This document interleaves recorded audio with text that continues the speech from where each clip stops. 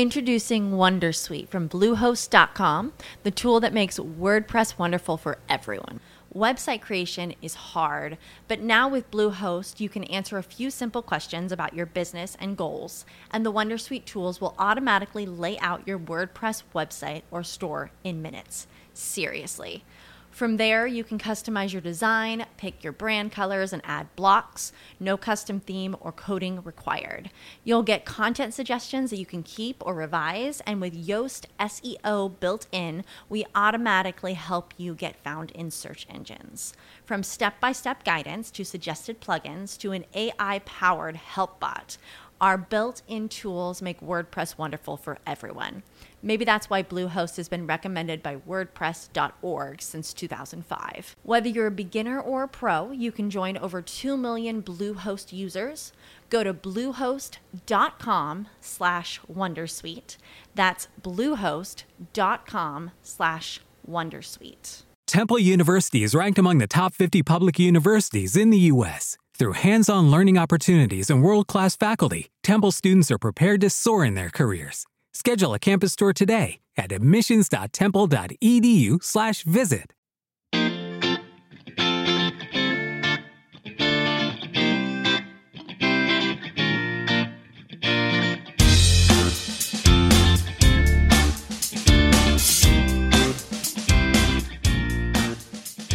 Well, hey everybody, welcome to another episode of Master the NEC. You know, the show that talks about the National Electrical Code and, of course, all things electrically related.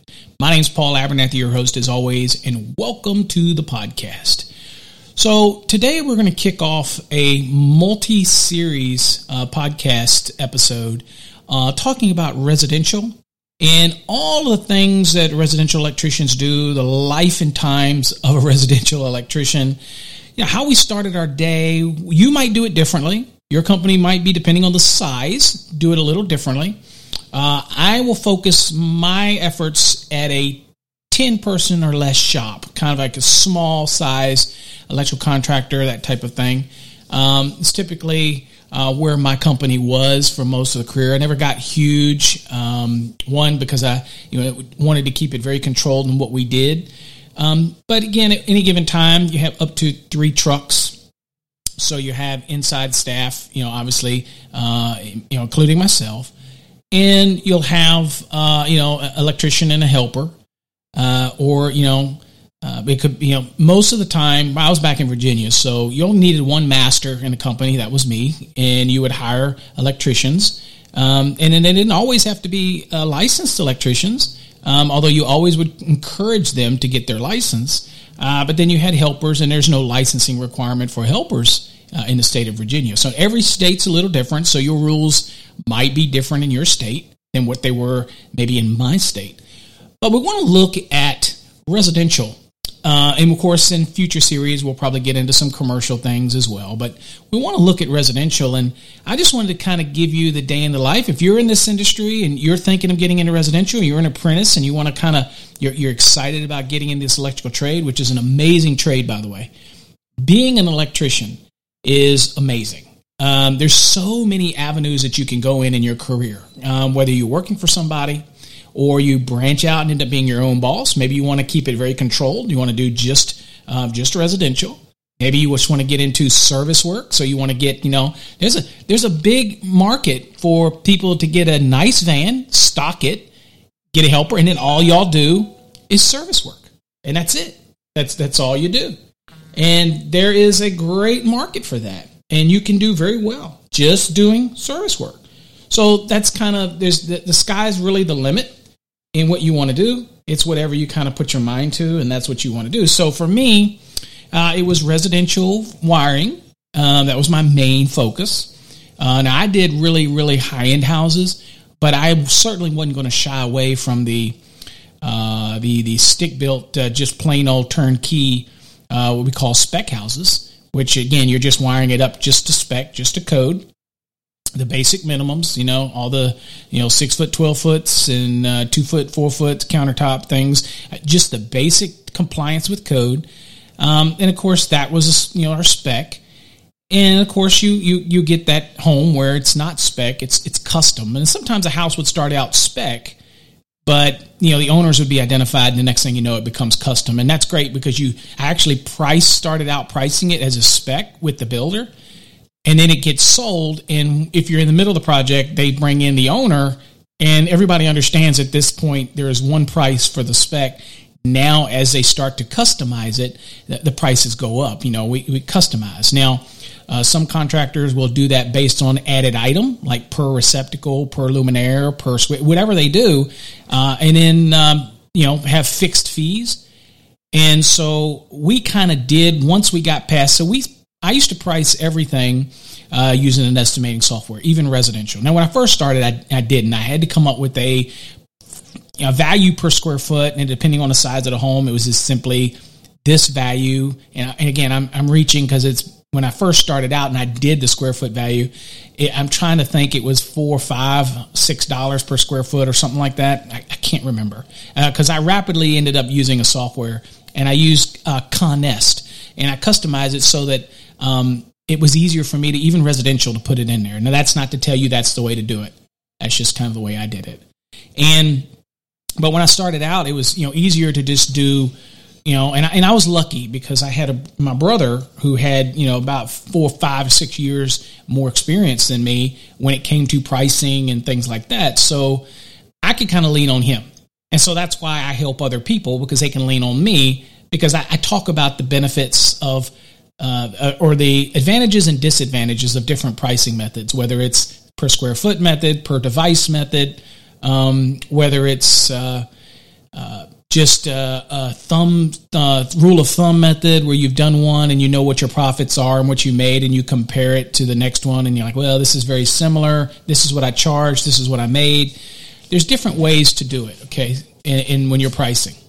So you want to find out what's comfortable for you. You're going to make mistakes. Everybody makes mistakes. You're going to do a job where you break even, or you make a little bit, hopefully you're accounting for your material, you're marking up your material, you're being aware of the burden. And obviously if it's just you working, or you're a helper, or just once you start really small, then the mistakes aren't as grand. In other words, you don't have a bigger loss. Of course, again, this is your money, this is your livelihood. So you don't want to be priced out of the market, but you don't want to be so priced under it that you don't make anything and you're just basically getting by. Now, some of the larger companies will price things when times get lean just to keep their employees working.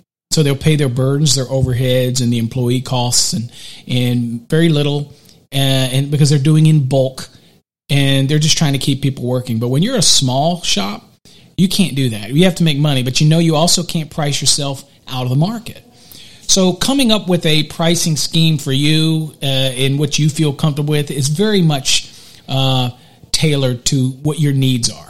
For me, I learned really quickly that pricing per square foot would screw me on smaller projects, but it could be beneficial on larger projects. So I wanted to get rid of that up and down in my pricing, and I wanted to keep it very consistent. So when I ended up going into an editing software, I spent enough time to realize, okay, I need to lay out and make sure that I have every little component that I need built into it. And there's some systems today that are already like that. There's one estimating software, and again, please don't email me about which one I recommend. I'm just going to tell you, there's one that's called Best Bid Hybrid Pro. Go search for it. Again, it's Best Bid Hybrid Pro. The guy that created that software, it's a very small company. He writes it all himself, writes the program, does everything very much himself. The customer service is by him, and I like that. But it is an amazing estimating software, and he's got one that's just for residential, but you can tailor it, either or. So check them out. Best Bid Hybrid Pro, great guy. Check him out and look at their software. The point being is that all of these estimating softwares can be tailored, whether it's a small job or big job. Now, if you're just doing things like Jay, who's a co-host with me over on Electrician Live, Jay's doing basements, and he's doing really high-end basements. If you do enough basements, you can figure out what your happy space is. because typically they're probably not doing new services in there. They may be adding a remote distribution panel. You know what your hard costs are. And again, you're not typically doing a lot of the things like ranges and dryers. I mean, you just generally general use receptacle applications. Other things to remember is obviously in the code, the 3 VA per square foot also covers general use in a basement. So even if it's unfinished, if it's adaptable for future use, the code tells us that we have to account for that in our square footage.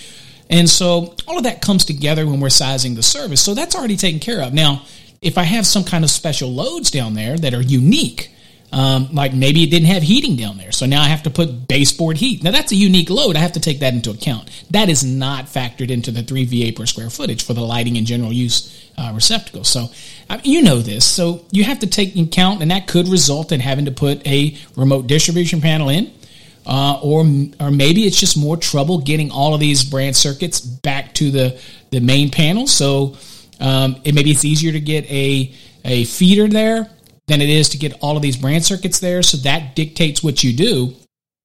So as an electrician, we have to think about all these things up front. So that's why I have to start with the estimating. And again, no matter how you do it, that's where you really kind of start. And you'll get better at it. You might not be great at it to start with. And again, you might break even. But remember, if you gouge yourself out of the market, then you're not going to get the work. And if you're too cheap, you're going to get a lot of work, but you're not going to make any money. So you have to balance that. If you just want to be busy, then try to come up with a method in between. I'm not here to tell you which way is better than the other.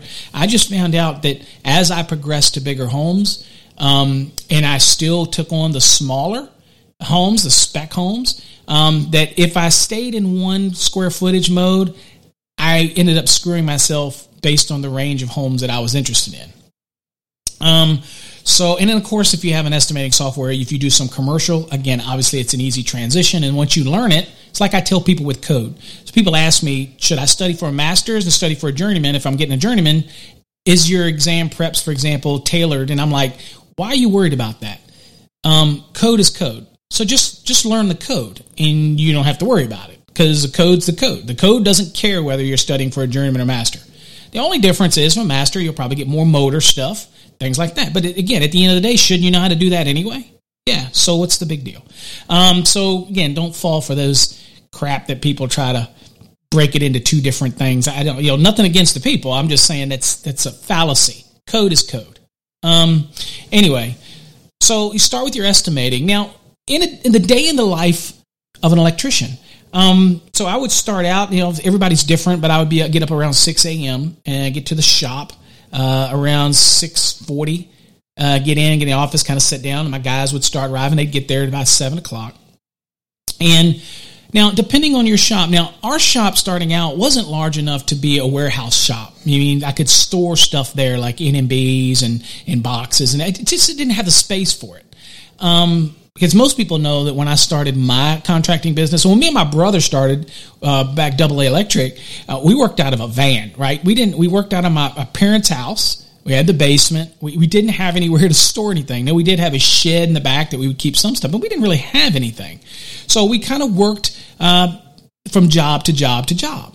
And as we started getting more and more popular, that became a little more difficult to do because, again, it meant a lot of trips to supply houses. And again, when you're not working, you're not making money. You have a lot of downtime. And so there is a point where every shop gets to a certain size where you have to start thinking about what is the common stuff. For residential, it's pretty common, okay? 2-gang boxes, 3-gang boxes, nail plates, staples, NMB if you can buy it in bulk. Again, supply houses usually that's a loss leader. They're just trying to get rid of the NMB, so you buy it at a really great price that you're probably going to pay more at a supply house unless you're a preferred customer. It means that you buy enough that you get some kind of different tier pricing. And again, I wasn't loyal to a supply house. Introducing Wondersuite from Bluehost.com, the tool that makes WordPress wonderful for everyone. Website creation is hard, but now with Bluehost, you can answer a few simple questions about your business and goals, and the Wondersuite tools will automatically lay out your WordPress website or store in minutes. Seriously. From there, you can customize your design, pick your brand colors, and add blocks. No custom theme or coding required. You'll get content suggestions that you can keep or revise, and with Yoast SEO built in, we automatically help you get found in search engines. From step-by-step guidance to suggested plugins to an AI-powered help bot, our built-in tools make WordPress wonderful for everyone. Maybe that's why Bluehost has been recommended by WordPress.org since 2005. Whether you're a beginner or a pro, you can join over 2 million Bluehost users. Go to bluehost.com/wondersuite. That's bluehost.com/wondersuite. With the Lucky Land Slots, you can get lucky just about anywhere. This is your captain speaking. We've got clear runway and the weather's fine, but we're just going to circle up here a while and get lucky. No, nothing like that. It's just these cash prizes add up quick. So I suggest you sit back, keep your tray table upright, and start getting lucky. Play for free at LuckyLandSlots.com. Are you feeling lucky? No purchase necessary. Void where prohibited by law. 18+ terms and conditions apply. See website for details.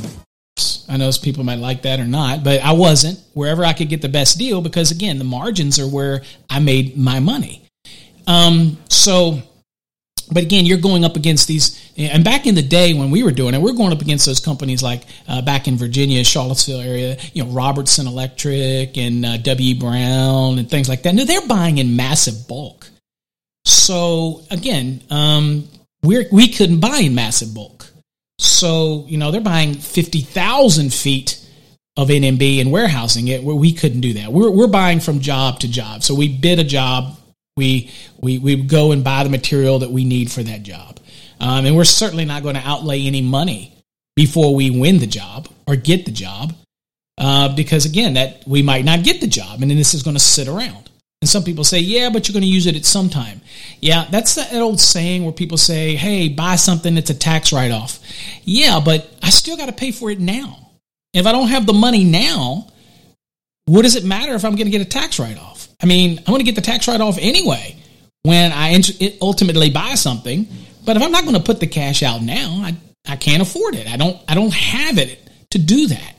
So again, when you're starting out, that's very much a reality. If you're a bigger company, that's obviously different. But we're kind of, again, remember, we're setting the premise here for a smaller company. A lot of you out there that are wondering what happens in a smaller company as you're trying to get started. Now, as you get bigger, some of these things take care of themselves, obviously. Warehousing and people and somebody to manage it and all that. But when you're starting out, you really don't have that. You are your manager, your office person, your boss, your lead man, you're everything. You're wearing all these hats, and you're putting in a lot more hours than you did when you just worked for somebody. But you're working for a common goal. It's your company. It's your direction, right?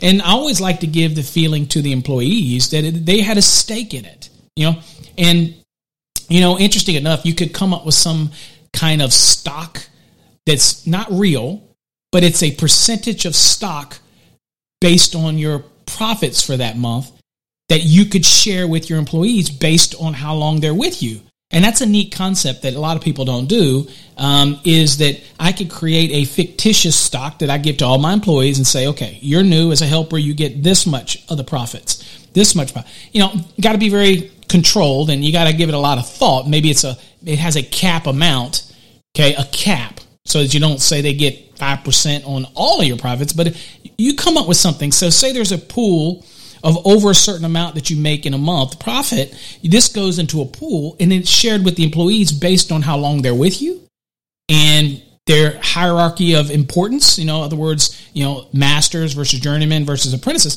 but at least they have a stake in the company. So if they're really in tune with the bottom line and they're part of a team with you, then they can benefit the end result. So that's a neat concept that I talk about in my masterclass about how to share the wealth with your employees to make them feel involved. And they are involved, right? There are stakeholders in your company's growth, and there's a way to do that. And again, you can cap it, and it's just a way to do it. And as you get bigger, that money's going to get bigger. And those employees are going to say, hey, this is kind of like the stock market in a sense. They're getting returns based on their percentage for how long they stay with you, their loyalty, how long they stay out of trouble. And you can even create a demerit system it could be interesting. But again, totally up to you how you run your business. But I want to keep the employees invested in it. All right. So anyway, again, you got to forgive me because I get off topic. And I had somebody comment on one of my videos is you jump all over the place, Paul. I understand. I'm sorry. I can't fix that. That is how I am. That is my nature. People say, well, if you follow a script, I'm not going to do it. So stop commenting on it. This is what you're going to get. If you don't like it, you don't have to listen. And I don't mean that negatively and like an a-hole. I'm here to help. I'm here to give you my experiences. I've been doing this over 30 years. I've helped thousands of electricians and I've been a mentor to many companies. I'm just trying to share information. All right, so let's get back to the topic. So once you get past that estimating hurdle and you create the method that's comfortable for you, and again, it's going to be a hit or miss until you get comfortable. And your way might be different. So you might do, again, estimate based on square footage. You might do it based on per item. You might do it based on an estimating software. You might do it rule of thumb based on what you did on a previous one. Maybe you guessed at it and you ended up doing okay. Then, however you do it, you need to formulate a method. Now, again, so my guys would come in. I'd get a little early. They'd get there. They'd have to be there at 7 o'clock. We'd have a little meeting in the morning. Always have the little meeting and then they'd head out. And the first thing that they would do, when you're small, again, you can relate this to, me and my brother would have our own little meetings, but when it was just us starting out. But you could go. They go to Supply House and determine what the course of action is they need for today, what to get at the Supply House, or did they need to stop by the big box store prior, okay, and buy a bunch of wire or whatever they need to get, depending on the prices. All right, and I was always blessed because my brother would always check the prices. And now you have everything on your phone, so you can just go to look at the big box store and see what the prices are. And again, some of these softwares, even like the Best Bid Hybrid Pro, has a feature that actually updates and knows what the average price is and can plug things in. But you got to be in tune. That's what you're doing as the owner. You got to kind of be in tune with pricing. But I'm just giving you what we would do at the time. And again, it's advanced now than it used to be. We would literally go and plan what we were going to do. Say, okay, we got to stop by the Supply House, but we needed to run by Lowe's because there are disconnects. Maybe we needed a disconnect because we're going to do a remote distribution panel in the house. And because of where the service is going to come in based on the power company, we needed to put a disconnect so that we can change it over from service conductors to feeders because they wanted the panel at a different location than right against the exterior wall or something. So if that was the case, then we used to be able to find our disconnects, 200 amp disconnects, cheaper at the big box stores like Home Depot or Lowe's than we would at the Supply House because we weren't a volume buyer. So in some cases, this would be as much as $30, $40, and $50. To me, that's a bottom line. That pays back then, that pays 2 hours of electrician's work. Now it's changed, obviously, but then that's the kind of way we thought about it. I also used to think about anything that we would do that would cost us money, it would equate to a dinner. Okay, back then, if you took your wife out to dinner, it's $45. Now it's $100. But then I would say, God, I'm saving enough for a dinner. That's big, especially when you're a small shop. So that's how I used to mentality think. Now, you can't think that way big, but that's how I used to think. So I would go get the disconnects, and then because we would route it, and then you'd head to the Supply House. So sometimes, you start at 7. We wouldn't get out your shop until about 7:30. Routine. Some people start earlier. This is just how we did it. And then so by the time you get to a job site or house, it could be as much as 8:30 to even 9 o'clock. And you're thinking, well, you've already pissed away a lot of your morning, and that's true. So the people that there's some people that actually would go to work early and then they would cut out early and pick up the stuff at the Supply House in the evening so that it had everything ready for the next day. And if you're blessed enough to have somebody that works in your company that can pick up the material and deliver it to your site, that's even better. Okay, because the quicker you can get your guys or get yourself onto that site, the quicker you can get started, obviously. But you're going to have to work that out. But I'm just telling you how we used to do it. We literally, you couldn't get us up any earlier than that, and you'd be pulling teeth to get my brother up any earlier than that. He's not a morning person. But again, by the time we got to job site, say about 8:45, 9. So once you get to the job site, we just take a standard dwelling, even if it's a spec. Let's just talk a spec. This obviously didn't, we're not talking about some of the multi-million-dollar homes that we did, but just a spec. The first thing we do is when we get there, we're setting up whether or not we have power there. They have temporary power. If not, generators. We have to make that decision. Obviously, we have to know that, so we can either have our generators or whatnot going. And then, of course, the first thing that we would do is, we'd always have a helper, or if it's me and my brother, we would get there. We have our tasks. But as I got bigger in the company, we had a kind of a flow, if you will. So you get to the site, and the first thing that the master would do is, or the lead guy, I shouldn't say master, it could be the journeyman, they would go into the dwelling with their ruler, and we used to have sticks. I shouldn't say, it was like, dowels, the round sticks. And on that stick, we had different markings of electrical tape, colors. I had one was marking that had written on a Sharpie on the tape. One was, 50 inches. Then we'd have one marked at 18 inches. Then we would have marked at different heights. Okay. And every guy had one. We started out with that one. If you forgot it a day or something like that, then again, you just go in with your ruler, your tape rule. But a lot of times we had these sticks. And marking it is kept in the truck, kind of like colleges have those paddles. We'd have these sticks, and you would denote the heights on the sticks. So you would go in, and that way everything was pretty consistent, right? And so I could have this, and then I didn't have to worry about my guys as you're smaller or you can get bigger. Like, okay, all of our switches go at 50 inches to the top. All of our receptacles go at 16 inches to the top or 18 inches to the top. Whatever you wanted or whatever the request is. And I think even later we had some stuff that was marked for ADA in case it was necessary for ADA. But at the end of the day, you can customize this stick. And again, it's pretty rugged. But again, it had common heights on it so that everybody was consistent. So if I told my helper to go put a receptacle over there, I didn't have to worry. Now, some people use their hammer. Some people will use whatever. They have a rule of how they do it. But we just always had this stick. Now, if you're in a pinch, you're not going to grab your stick. You just go over with your ruler, pull it out 16 inches or 18 inches, whatever you do, and mark it. Do your little straight line and then the hash up to let you know which side of the stud it's going to go on. So you draw the straight line across, and then if you want it to be on the right, you start at the point on the right, and you do a little slash upwards. So that lets you know that it goes on the right side of that stud. And then, of course, if we had to scab out, we would do that. But then on the side of the stud, we would put an X. And the X would be depending on how many scabs we needed. We'd do 2 X's if I wanted them to scab it out, 2 scabs, 1 X if it's 1 scab, things like that. Some people draw a square, whatever. Anyway, that's kind of our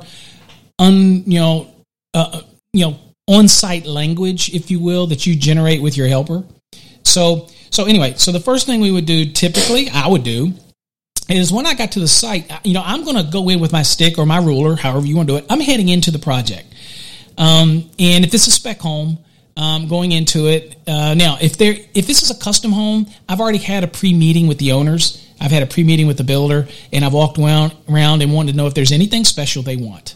Okay. Where they want certain things, because I want to do that also, before I price anything, because I don't want to price something as a spec and then turn around and now it's custom. That's why I said if it started out as a spec and ended up custom, then I could add extra costs on it because, again, it's adding extra items.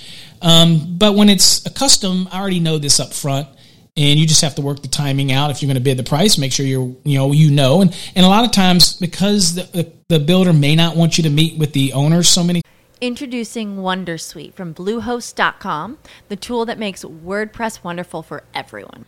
Website creation is hard, but now with Bluehost, you can answer a few simple questions about your business and goals, and the Wondersuite tools will automatically lay out your WordPress website or store in minutes. Seriously. From there, you can customize your design, pick your brand colors, and add blocks. No custom theme or coding required. You'll get content suggestions that you can keep or revise, and with Yoast SEO built in, we automatically help you get found in search engines. From step-by-step guidance to suggested plugins to an AI-powered help bot, Our built-in tools make WordPress wonderful for everyone. Maybe that's why Bluehost has been recommended by WordPress.org since 2005. Whether you're a beginner or a pro, you can join over 2 million Bluehost users. Go to bluehost.com/wondersuite. That's bluehost.com/wondersuite. With the Lucky Land Slots, you can get lucky just about anywhere. This is your captain speaking. We've got clear runway and the weather's fine, but we're just going to circle up here a while and get lucky. No, nothing like that. It's just these cash prizes add up quick. So I suggest you sit back, keep your tray table upright, and start getting lucky.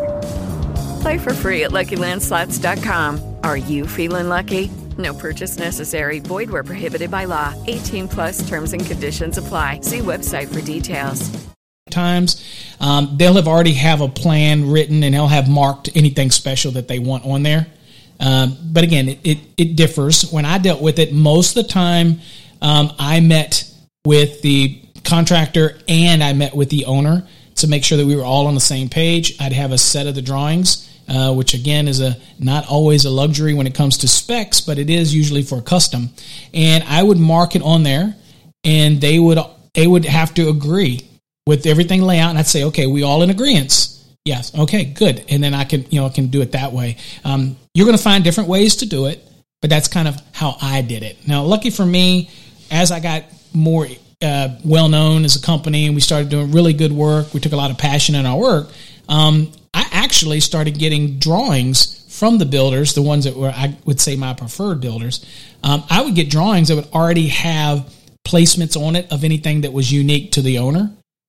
So they obviously had meetings ahead of time. You don't always get that luxury. But we're going to talk about what I would do if it was just a spec home, just a basic spec home, maybe 2,500 square foot spec home or something. So anyway, I get to the job site. I'm ready. And so for me, I'm heading in to start laying out the actual dwelling. And my helper is starting to bring the stuff that's necessary for the project, right? That's the more important part. So for them is, okay, get the generators out, get the cords out. If we're not using cordless, and back then it wasn't. Everything was the Milwaukee extended bit with the short auger on the end, because I could drill holes through the ceiling joists without having to use a ladder. It makes everything easy. And so, again, some people today will use cordless for everything. And again, and I've used it for some small additions and basements and things like that, which works out great. But an entire house, still, it's hard for me to get away from using the corded stuff. Anyway, just the Milwaukee power. Again, my co-host on Electrician Live will love me saying Milwaukee. But again, I have to admit, I always use my Milwaukee right angle with the extended arm on it. And the auger bit on the end, the short, like 6-inch auger bit, beautiful thing. Just tear through some studs, buddy. Anyway, so I would get into that site while my helper is being very efficient, is loading the generator, if it's power, temporary power on site, is running the extension cords in, running them to a box that we would have something like 4 or 6 receptacles in it. And again, and then we'd have extension cords there that we could come off of that central point. So he would be getting everything set up and also bringing in, while I'm laying it off, he's going to bring in the boxes, single gang boxes. He's going to bring, and usually I just buy those in a carton, be honest with you. And because again, you're going to use those. So I would buy those in cartons. And then of course we have boxes that we would have that have a select group of 2 gangs and 3 gangs and 4 gangs and things like that. And so he would bring that in, and we pick one area in the house, and usually it's a very controlled area, maybe like the laundry room or something like that, which is, again, the laundry room is just an open room if we had one, or one of the bedrooms over in the corner, which was our electrical place. Okay, that's where we were putting all the equipment so that we didn't have stuff strung out all over the site. And of course, we're obviously going to pick locations that are not going to be where the plumber puts his stuff, if they're there, or the mechanical guy. I mean, we want to stay away. Okay, we want to stay where we were at in our own space. So we would identify a space for that, and we would start. So if I needed to get something, I know that if I sent my helper or I went out to the truck, and I said bring it in, I didn't have to question where it was at, right? I know it's going to be in that certain area of the site. Again, you can underestimate confusion on a site, even a small project, but if you keep things kind of uniformed, and it kind of keeps things rolling. Can call it anal if you want, but it's the way we kind of did it.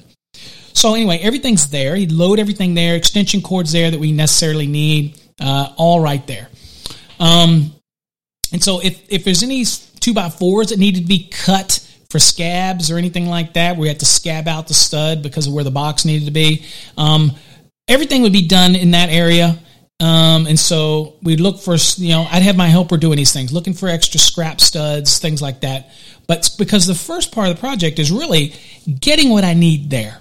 Now, so I'm going to start out. Now, I was kind of weird in the way that I laid out a house. When I went in the house, I would actually start from left to right and clockwise move around the room. But I always started in the upper floor. And I would start upper, and we always moved down. So I would come in, I would have it, everything's loaded down on the first floor in a specific location. And then I would go up to the second floor, and I'd start my studying, laying it out, marking things, switches, receptacles, vanity light sight, things like that. I'd start marking it out, laying it out. And of course I had my little stick with me, or a ruler, depending on, whether I forgot something or not. And so we're laying it out. And once the helper gets everything in to the site, then everything's in that room. So now when I go upstairs, I usually tell them to transition next into, once you get, it's not a whole lot you're getting in. So, you park close as you can to the site. And once they would just know that once they get everything loaded in, the boxes in there, then they would start realizing that now I need to take a certain amount of things upstairs. All right. So we always had an extra box that was just empty box. All right. And, it could be, whatever box that something else came in. Maybe it was one of the boxes at the other, one of the other nail-up boxes came in, or whatever, empty box. I'd always keep one. And so I would say just throw in about 20 or 30 single gangs, throw in some 2 gangs, throw in some 3 gangs. And once they got everything set up downstairs and they were pretty comfortable with it, then they would take that box of just things thrown into it, ceiling light boxes, fan boxes, just throw it all in a box. They would take it upstairs. And so by the time that they would get that going, I would be upstairs and I would have moved clockwise around the actual upstairs. So all of my markings are going to be on the studs already. Okay. If I had to lay out any recess cans or anything like that, it would already be laid out. Okay. And so when they can come up, they would know to just start coming in. Now, one of the things that I used to teach them, and you can, everybody's different, but one thing for efficiency, when they would take it, I would tell them to take that box up there, start out at the first room as you go on the left, as you're going counterclockwise. And I wasn't doing it for any Zen reason. I wasn't doing it for anything that's, it's more efficient to always go to the right. No, it's just the way I did it. You can do it differently. But I would say they would come up, and with that box, they would hit the entrance of every room. And they kind of know, they could see the marks on the wall, and they would just kind of toss out a box roughly in the area of where the mark was on the studs. So we toss one to the left, toss one. These boxes are sturdy, trust me. They toss one there, toss one there. So all the boxes would be laying on the floor, and if there's a switch right there, they drop a 2 gang or a single gang, whatever it is there, and they would slide the box to the next room and throw them out. So as I'm laying it out, they're coming behind me, and they're throwing the boxes. Now, the reason to do that is because I'm going to help with these boxes if they're already laying there and I'm done marking, right? But in the process, I always want to keep the helper moving. So I'm laying everything out. Now, I might end up going down to the first floor, right? And they're still up there. And so then once they've thrown out and they've got the boxes, now, granted, nothing's perfect. So they end up running out of boxes. They run downstairs and throw some more boxes in it and bring them up. But they're going to go through it. And once they finish throwing them out or dropping them wherever they need to be, people say, well, while you're there, why aren't you going to nail it up? No, just that's my process. You can do yours different. But I would throw them out so that the boxes are out near in close proximity to wherever the marks were. And then once they did all that, they immediately would go back to the beginning and start nailing up all these boxes. And they just work their way clockwise around, nailing up all the boxes up. And of course, at that point, I might have marked everything, or it might have slowed me down because I've got some ceiling fans and I got to measure out the room to make sure it's in the center. And maybe I have to make some marks for him to cut some scabs or whatever, and things like that. But usually they can lay out the room pretty quickly. And if there's any specialty things that we got to come back and do together, that's fine. But that's the general way I would lay it out. And then I'd move downstairs and I'd start the same process, and I would be laying it out, everything out, measuring it off and everything. And so once they finish nailing up everything upstairs that they can nail up, maybe we don't do the ceiling boxes just yet if we got to scab something or put in a fan box. Then they would come down and they would do the exact same thing as they did upstairs. They would throw out the boxes. Again, use common sense. You're at the entrance of the room. You just kind of shuffle it across the floor to close proximity to wherever the line is or wherever the marking is on the stud. You're going to use a black Sharpie or something that's going to stick out.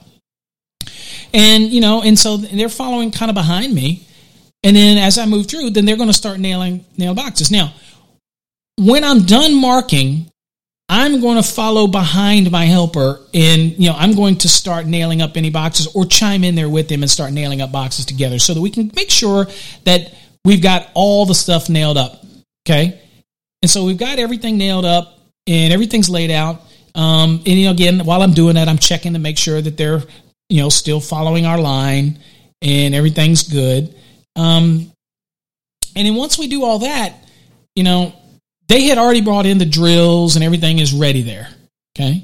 So everything is good. So once we do all the layouts and everything looks good, we will at that point, typically what I would do is address all those specialty things, like, again, ceiling fan placements in the boxes. And at that point, if there's any scabs that needed to be done for sealing or any 2x4s that needed for bracing or something, anything that we needed to do at that point, I always wanted to make sure I had all the boxes up, everything up, and that type of thing. Now, let me step back a second. I also remember that as I'm walking around making these marks, it was so important for me to make sure that on the stud above the switches that I would put, whether it's a single pole or a three-way or two single poles, things like that. So an S or an S3 or an S4 if it's a four-way. All of those things gave a message. Now, of course, if I was switching any receptacles in that room, then above that receptacle, I would put a half symbol if I'm switching half of it, for example. Those type of things. It's just kind of making sure we're all, everybody's on the same page and giving as much communication as possible as I'm working around the room. That's kind of how I would do it. So we're all working together as a team. And to be honest with you, after a while, it became a really, really well-oiled machine so that nobody had any wasted time on a project, really. So anyway, once we did that and laid everything out and we did all the specialties, making sure all the ceiling fans and everything was good, then we get to the point where we're going to start drilling. Now, there's two courses of thought here when it comes to drilling the holes to pull our NMB through. Now, my brother was amazing at being very efficient, okay?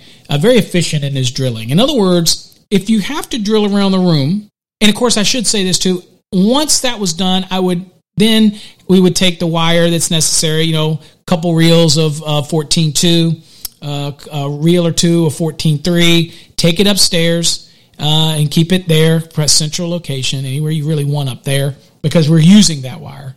And of course I had reel jockeys, the little discs that you actually hang on to the stud that you can put your reel on, so it just pulled so much easier.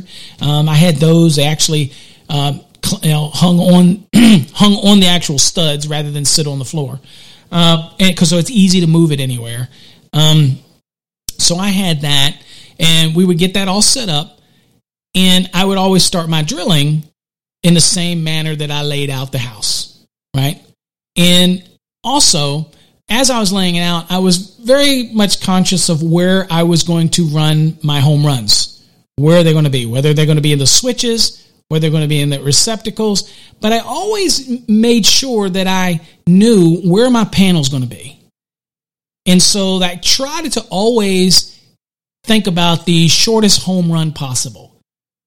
So I didn't really care, be honest with you, whether I hit switches. People say they sometimes hit switches for uniformity, for service later, coming back. I never really cared too much about that because I'm going to do it right the first time. I don't really worry about that. With me, you can always know that I was going to run to the closest point back to the home run. So that was kind of my thing. Might not be yours, but it was mine. So there was always a certain receptacle in the room that was going to be the closest, and that would be my home run. So when I'm laying it out, for example, I'd put some type of mark, an H or whatever, on that stud to let know that's the home run. So in the mind, when you're looping your room or you're looping all of your devices together, all these boxes, you know where your common home run's going to be, so that you don't accidentally leave something that's stranded and it's not fed. That's a nightmare for an electrician, is to wire up something and then realize that you didn't feed something and now it's dead, right? Because you know it, most of us don't test it. You rough it in and then it gets sheetrocked, and then you come back and God, imagine the nightmare. And knock on wood, in all of my career, and I did a lot of homes. I was a busy electrician for the first about 15 years of my electrical career. I did not run into a case where I left a stranded branch, and that would be a nightmare, right? But the reason is because I was methodical in making sure I always picked my home runs out, and I had kind of a game plan. And you do it so often, you kind of know what you're looping around, and you can kind of see how things are all coming together. Now, again, I didn't care about the issue of using multi-wire branch circuits. I had no problem with it, but I didn't use it an awful lot. Whereas I run a 14-3 and use a red for one circuit and a black for the other and share the neutral. It's perfectly fine, but I didn't really do that often. It wasn't a common thing for me to do.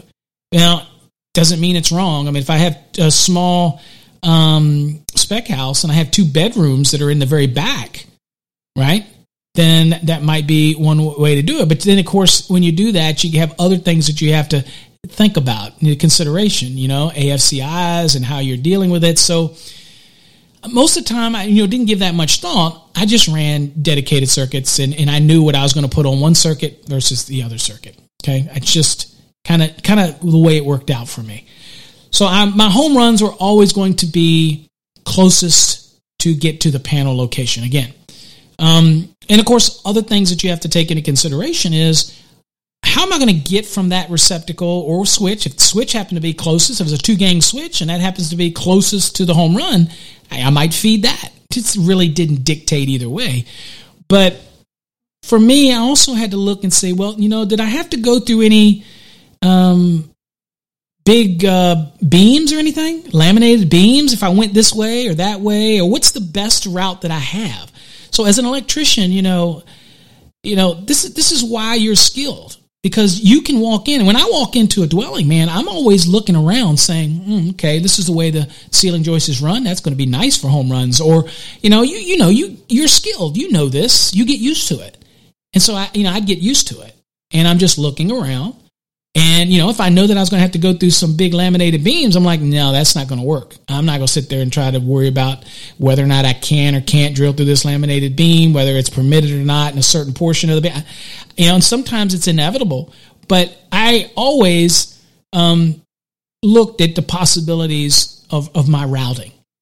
But more often, I would say 99.9% of the time, I'm always trying to situate the box, the receptacle. I'm going to the one that's the closest towards the panel. So if I were to walk into a room after it's been sheetrocked and I want to know where I think the home run goes, I probably know that it was more than likely going to be in the one that's closest in the line of sight, if I'm standing at the box, to where I would get to the panel. Okay, now whether it has to be routed line of sight or not, it's irrelevant to me. I'm just saying, here's the box, there's the panel, this is the receptacle that's closest, so I'm going to feed this one.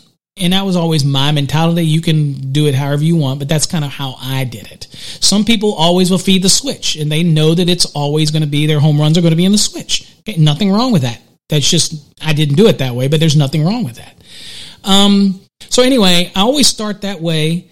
And so also, I was very anal about when you drill or bored the holes, obviously staying in the center of the 2x4 so that I have 1.25 inches on each side from the edge of the bored hole to the edge of the framing member. Not the fact that it is actually National Electrical Code requires it in 300.4, but because it allowed for me to pull it a little easier the straighter that I could keep these holes. Now, granted, sometimes you have to go at angles because you have a short span maybe in the corner where you have stacked up 2x4s. Trying to keep it as straight as possible, or maybe even you angle towards the cavity between the two stacked up studs in a corner. And then I would always drill one in the middle so I can have kind of my peekaboo hole so that if I'm trying to go around the corner, I can see the cable as I'm working it around.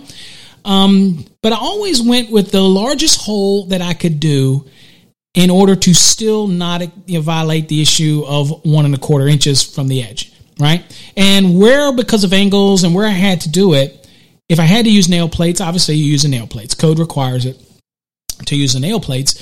But I always tried to be very studious in how I ran my things. And it doesn't take that much extra time. So again, the first thing I do is once we get everything laid out, everything's marked, I would start from the left and I would drill my holes. And at that point, the helper, if you drill your holes right, I'm going to talk about my brother in a minute because, again, I alluded away from how efficient he was, but I just wanted to prove a point here.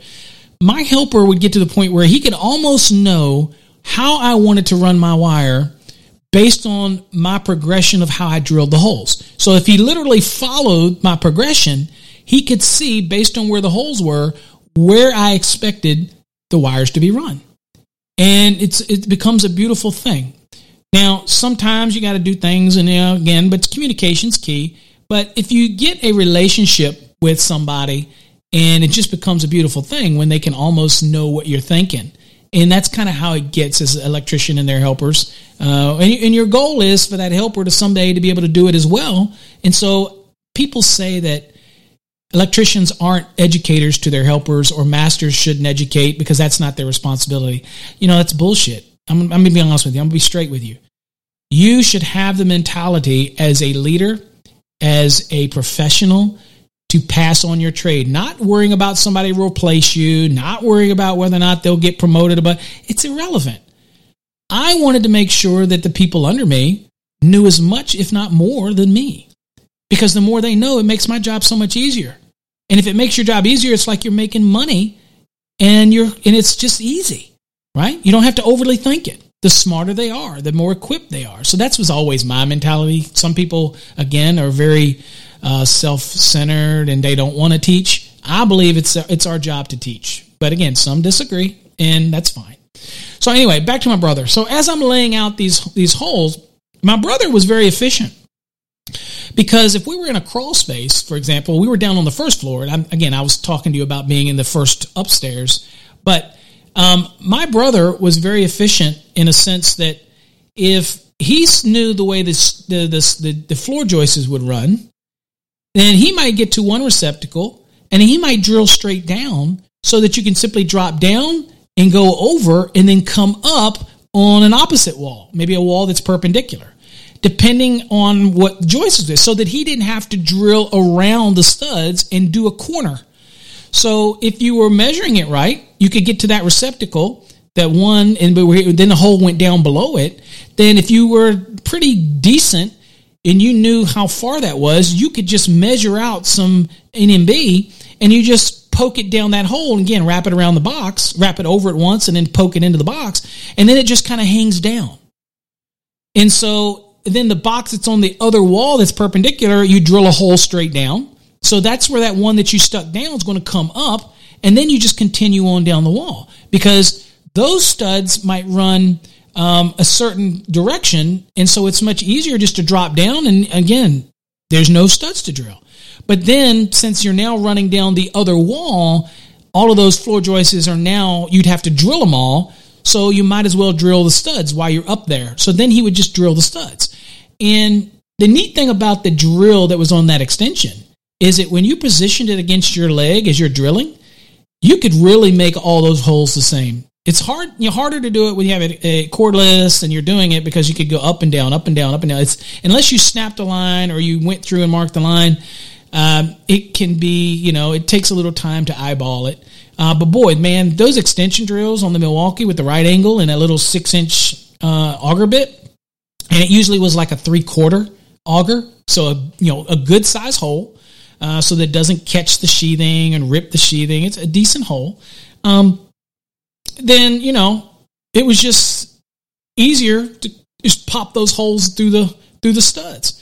And again, but that was the amazing thing. As you got better, you actually are on the second floor and you know what it looks like underneath you. You know how the joists or the floor joists run. Or if you're on the first floor, it's the ceiling joists.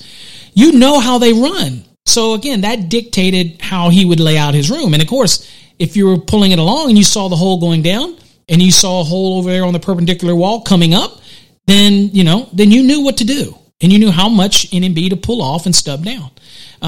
Now, obviously that's not the precise way because you might have an extra foot or two. But again, waste not, want not. I would always use those extra foot pieces for pigtails. So we would always take those and throw them in a pile because we're going to use those for pigtails later anyway so that we don't waste anything. Okay, it's just, but you can get a good estimate, maybe a good arm's length, 6-foot span from tip to tip of your fingertip, depending on who you are.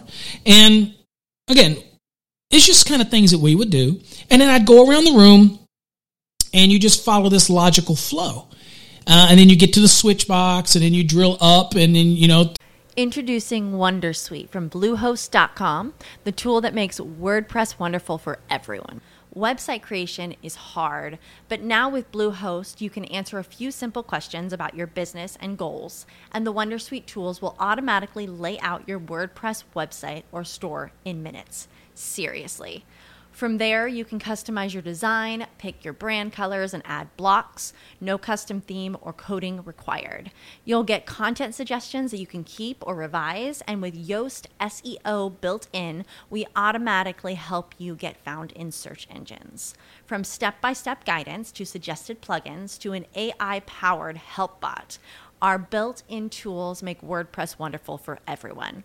Maybe that's why Bluehost has been recommended by WordPress.org since 2005. Whether you're a beginner or a pro, you can join over 2 million Bluehost users. Go to bluehost.com/Wondersuite.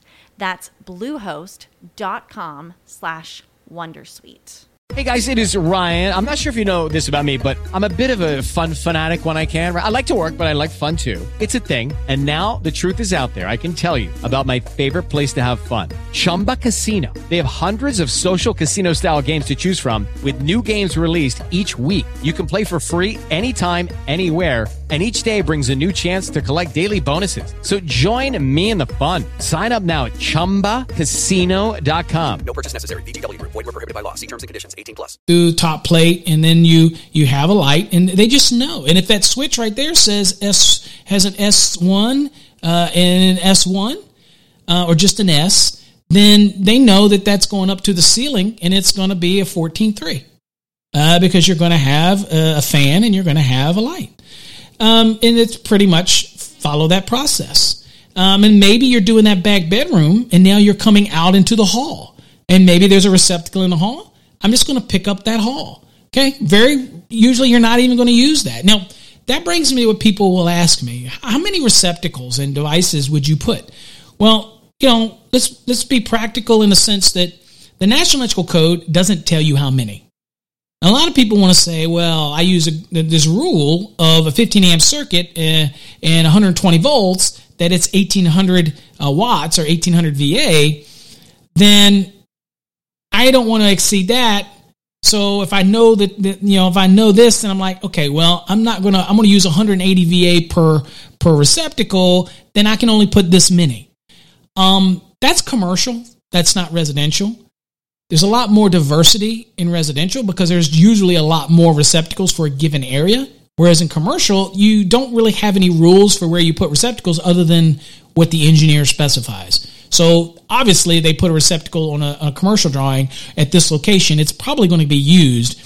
In a residence like a bedroom, I'm going to have receptacles spaced at the maximum at 6 feet from any opening like a doorway, and then another one 12 feet away, so that no point along the wall line is more than 6 feet from a receptacle. So that's in 210.52. So and nobody ever spaces it out all the way, because we got to be due diligent in how we lay out a room. So it might mean that you put an extra receptacle in there just because the spacing is more conducive for the layout of the room and it looks a little better. You don't want to put a receptacle over in a tight corner. It looks awful.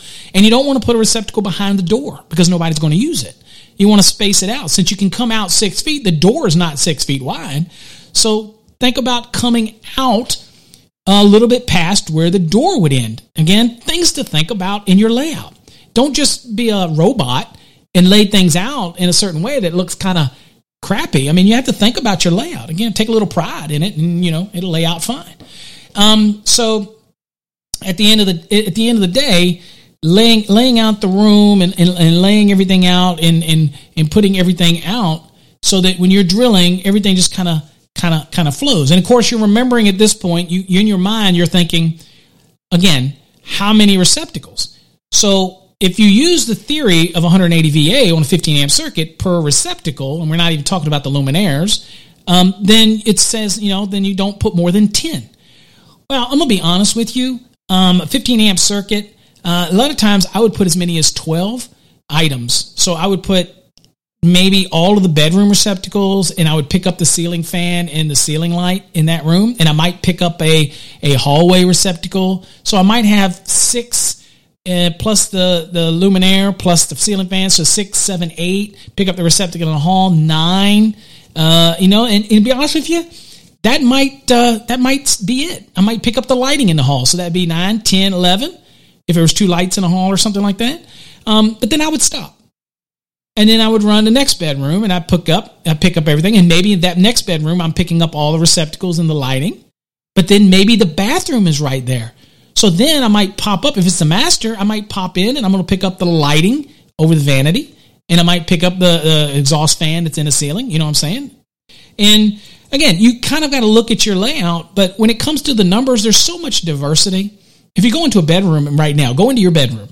And what do you have? Maybe a lamp? Maybe a TV?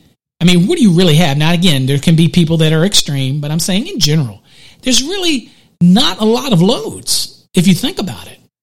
So there's so much diversity. So, I'm not going to tell you what to do, but I never really shied away from putting as many as 12 or even maybe 13 items on a 15 amp circuit. You can agree to disagree. That's fine. But I have no problem with it. Now, you got to be careful, because you'd be like my house. Okay, so again, due diligence, maybe, think about these things, or maybe you look at I don't know how detailed you get. I never really looked at the families, unless it was a custom home. I never really looked at who was going in there. But, for example, take my home now. I have a studio, which was actually, this is a den. And, and I have a media room, which was a bedroom, and I converted. You might think about those type of things if you have an area that could get some heavy use, like a den. I realize that people in a den would probably going to have some computers and things like that.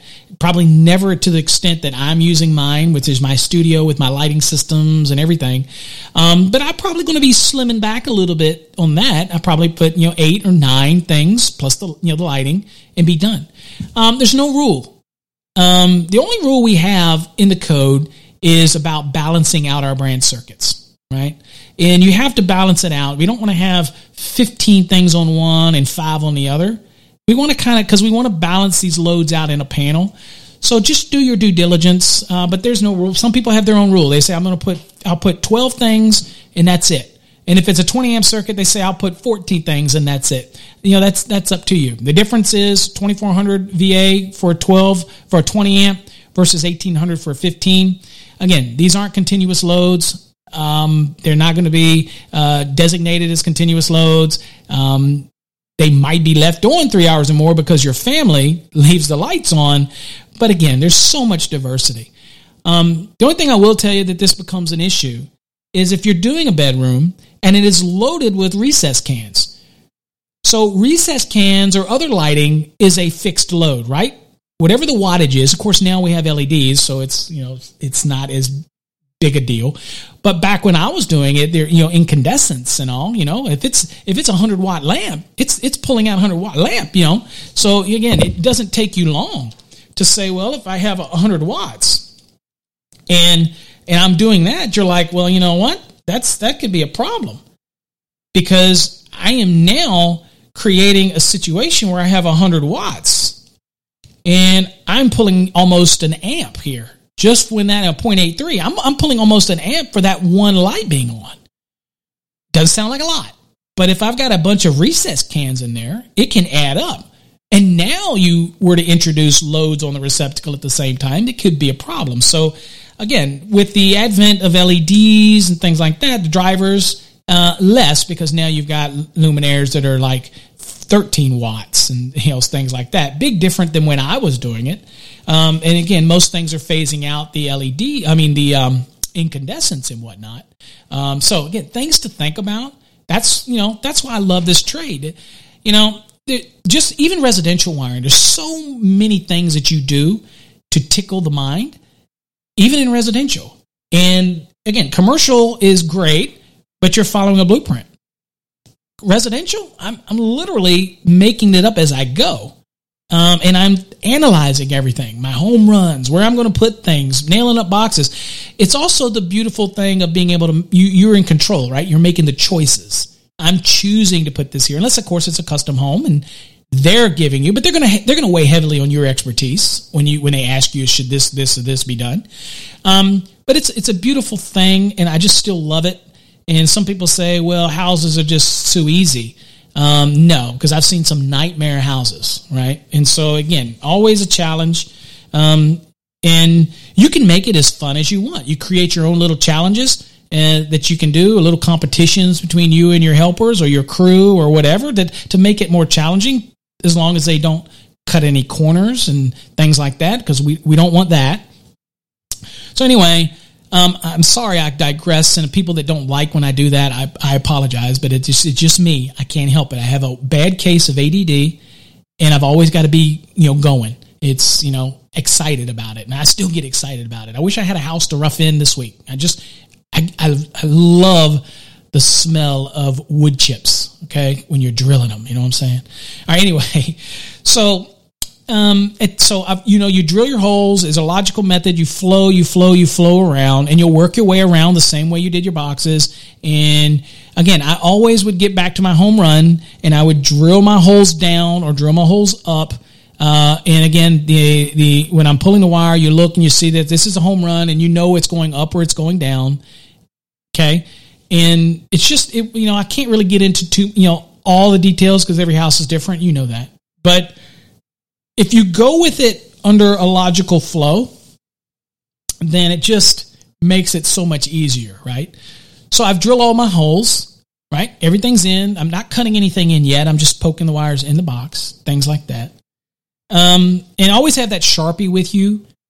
And so when your helper's pulling it, for example, that they can also mark something. If you've transferred something onto the stud that needs to be transferred onto the box, for example, if I'm pulling from point A to point B, and I'm coming through a switch box, and maybe I have a source coming in, a feed coming in, but then I have a three-way 14.3 going out, and then maybe I have another 14.2 in there that's going up to the light. Unless it's obvious, then sometimes they'll take the Sharpie and actually write on the 14.2 that's going up to the light. They'll write on it leg or light leg, or they'll do something in it. Right now, me and my brother were unique. I'm not going to say it's unique. Everybody probably does this.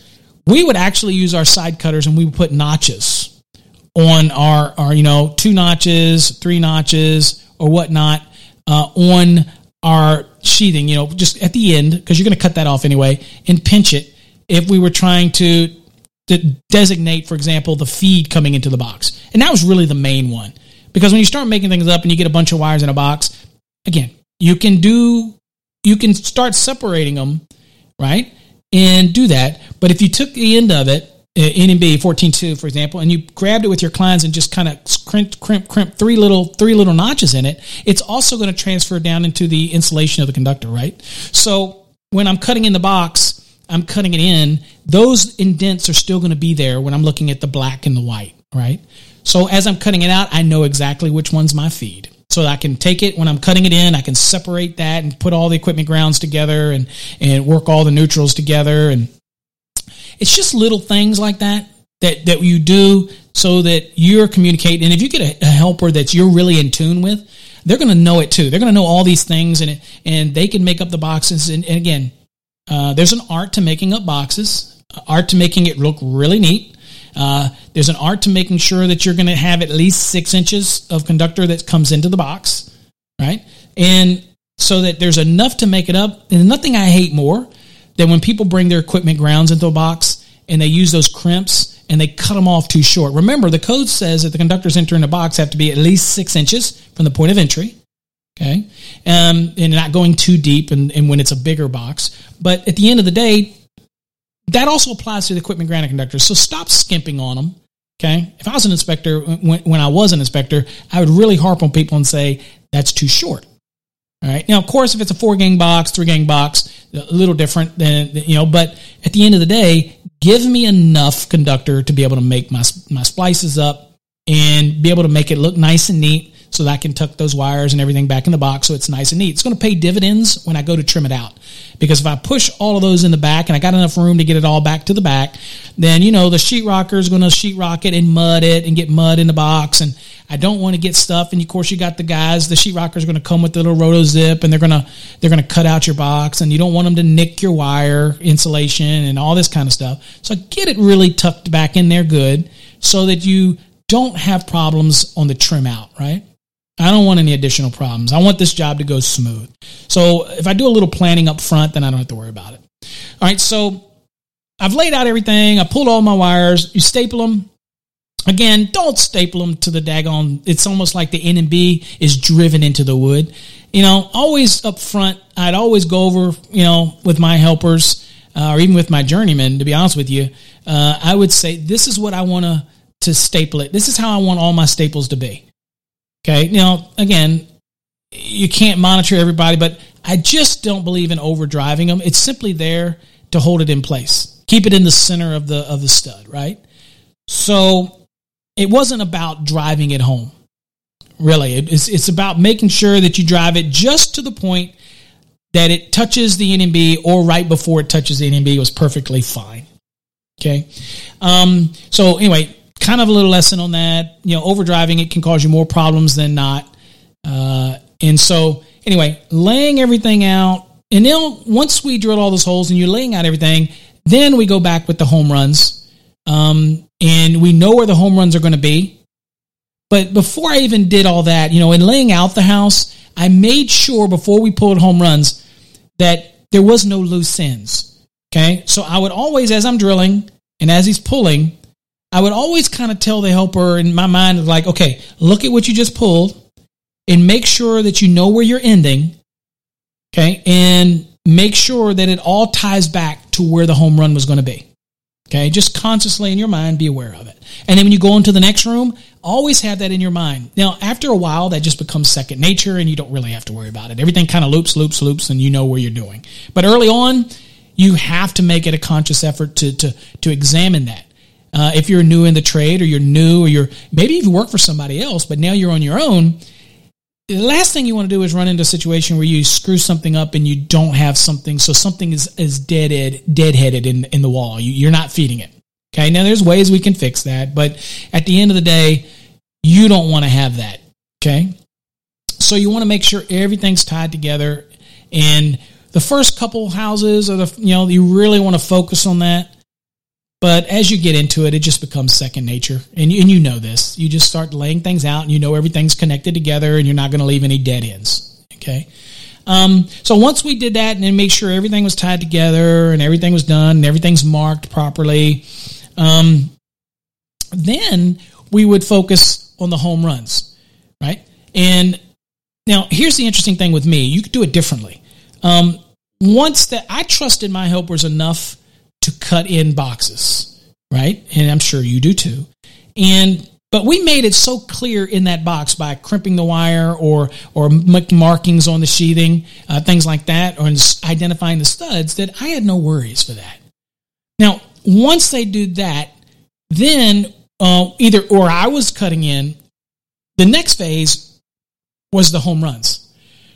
So when somebody's starting to cut in, now I have somebody focusing on the home runs and getting them back to where the panel's going to be. And that means that they had to focus on the routing and drilling the holes and being very aware of how they're going to get it. Because I was more focused on the layout and defining where the home run's going to be, so that once somebody could continue to work, right? They could continue to start cutting in and laying out, doing all that. Now we can focus on the home runs and getting them back to the panel location, wherever the panel's going to be, drilling the holes, figuring the routing back, because now the mission is less complicated because they know where the home runs are going at all of the boxes, right? So they're going to make their route and get the home runs and try to find a common way to get it from point A to point B, and then they can focus on getting them to where the panel's going to be. Now, of course, they're going to come out to the panel. Panel's going to be mounted, and we're going to put that between the studs. So you're going to bring it over, or whether or not they're coming up from below, whatever, and they're going to come down, and you're going to go past the panel. You're going to go down to the floor. And all of these here. Now, personally, and you can do this, some people did and some people didn't. On it, when I knew which home run was what, I would actually write on the end with the Sharpie what it was. Bedroom, this, and I would write on it. Granted, that's going to be stripped off. I get it. But I always had a habit of writing it down so that I knew what it was when I was doing it. Of course, if that's not really for labeling the panel, because again, I could label the panel, once we have power and we're doing a trim out and, that type of thing. But for me, I always labeled it on the sheathing when I bought that home run there. Okay. That was just me. Now, if you forgot once or twice, that's fine. But that's something that I always did. Now, for me, I never put it on the upper portion of the NMB because I didn't want the customer to see it. I didn't like the writing to be on the NMB, but I've seen some houses where people do that. I don't think it's very attractive. But again, that's just kind of what I would do to identify it. I would write it on. And a lot of the NMB today will actually have on there where you could circle what things are. It's actually on the NMB. But again, I would just kind of note that. It's not saying you should. I'm just saying I would do that, the home runs, as you're pulling them and you get it over there. You know where it went, so you would denote that, right? You don't have to do that, but I'm just saying that's something I would do. And you're saying, well, that's just anal. That took a little extra, took too much time. Not really. I'm on the job. I'm pulling the home run anyway. I know where it's coming from. So again, you do whatever you want. That's kind of what I did. And it would be beneficial for me later. So as I'm cutting in that panel, and now I'm putting that NMB in, I would cut the end off that has the markings on it, because I'm putting that one in. And so once I put that one in, once I got it in, then I would take the small end with the marking on it. I would take the conductors out of it, and I'd leave the sheathing, and I would slide it over the black and white, or the black if I was going to cut in the panel. I would slide it over the black, and then I would, bend the end of the black up and wrap it around it. So that's kind of now an ID tag that's on there. And the reason I do that is because sometimes in my panel, I wanted to, how I wanted my panel to be situated, where I want the circuit breakers to be and things like that. Again, it's really important when I did custom houses, not so much in a spec house, but it's just kind of things I did. You don't have to do it. It's fine. But I did it, and it was an ID tag, and it kind of helped me. I knew what was there. Okay. And when cutting it in, I also could identify it pretty quickly. All right. If I want to do that, rather than run around the house with the tester and have somebody cut something off in the panel, and I kind of knew what was there, so I did that a lot. Anyway, you can do what you want. So when we cut the panel in, I would always cut my panel in. Now my helper would be either or my helper cutting the panel in if it was pretty much a spec house. It's not a big deal, pretty easy to do. But they would be up cutting everything in. And then somebody would shift gears and start working on the panel. And of course, if you're a one-man show, you're doing all of this, and you're doing it kind of just like this in sequences. but I'm talking about a 2-man show or things like that.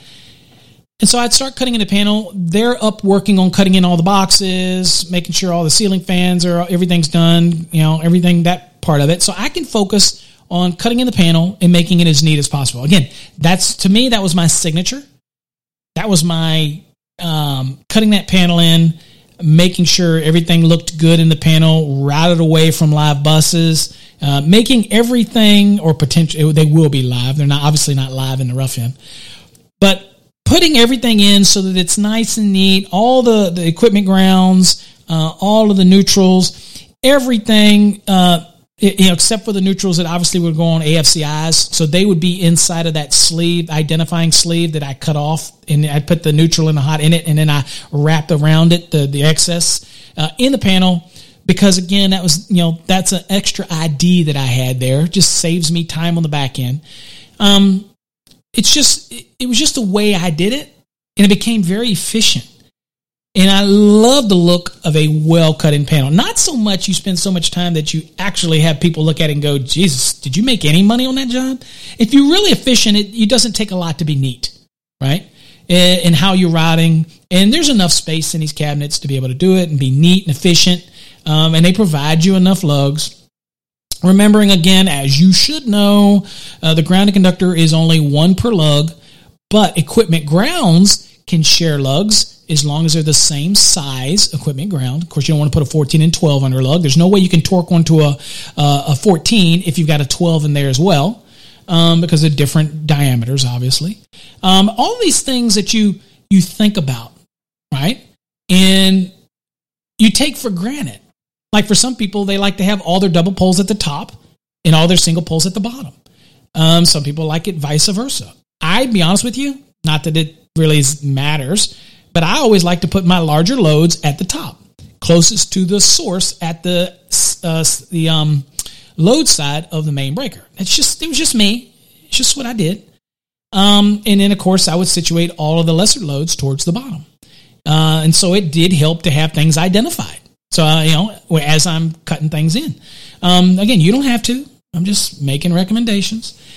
And so once that's all in, and then I could focus on, at that time, getting my, whether or not I had my grounding electroconductor that I had to run. In this case, most of the time we had ground rods. Very little time did we ever have UFers in a residential, where I got in there in time that we could have anything to the, of the UFer.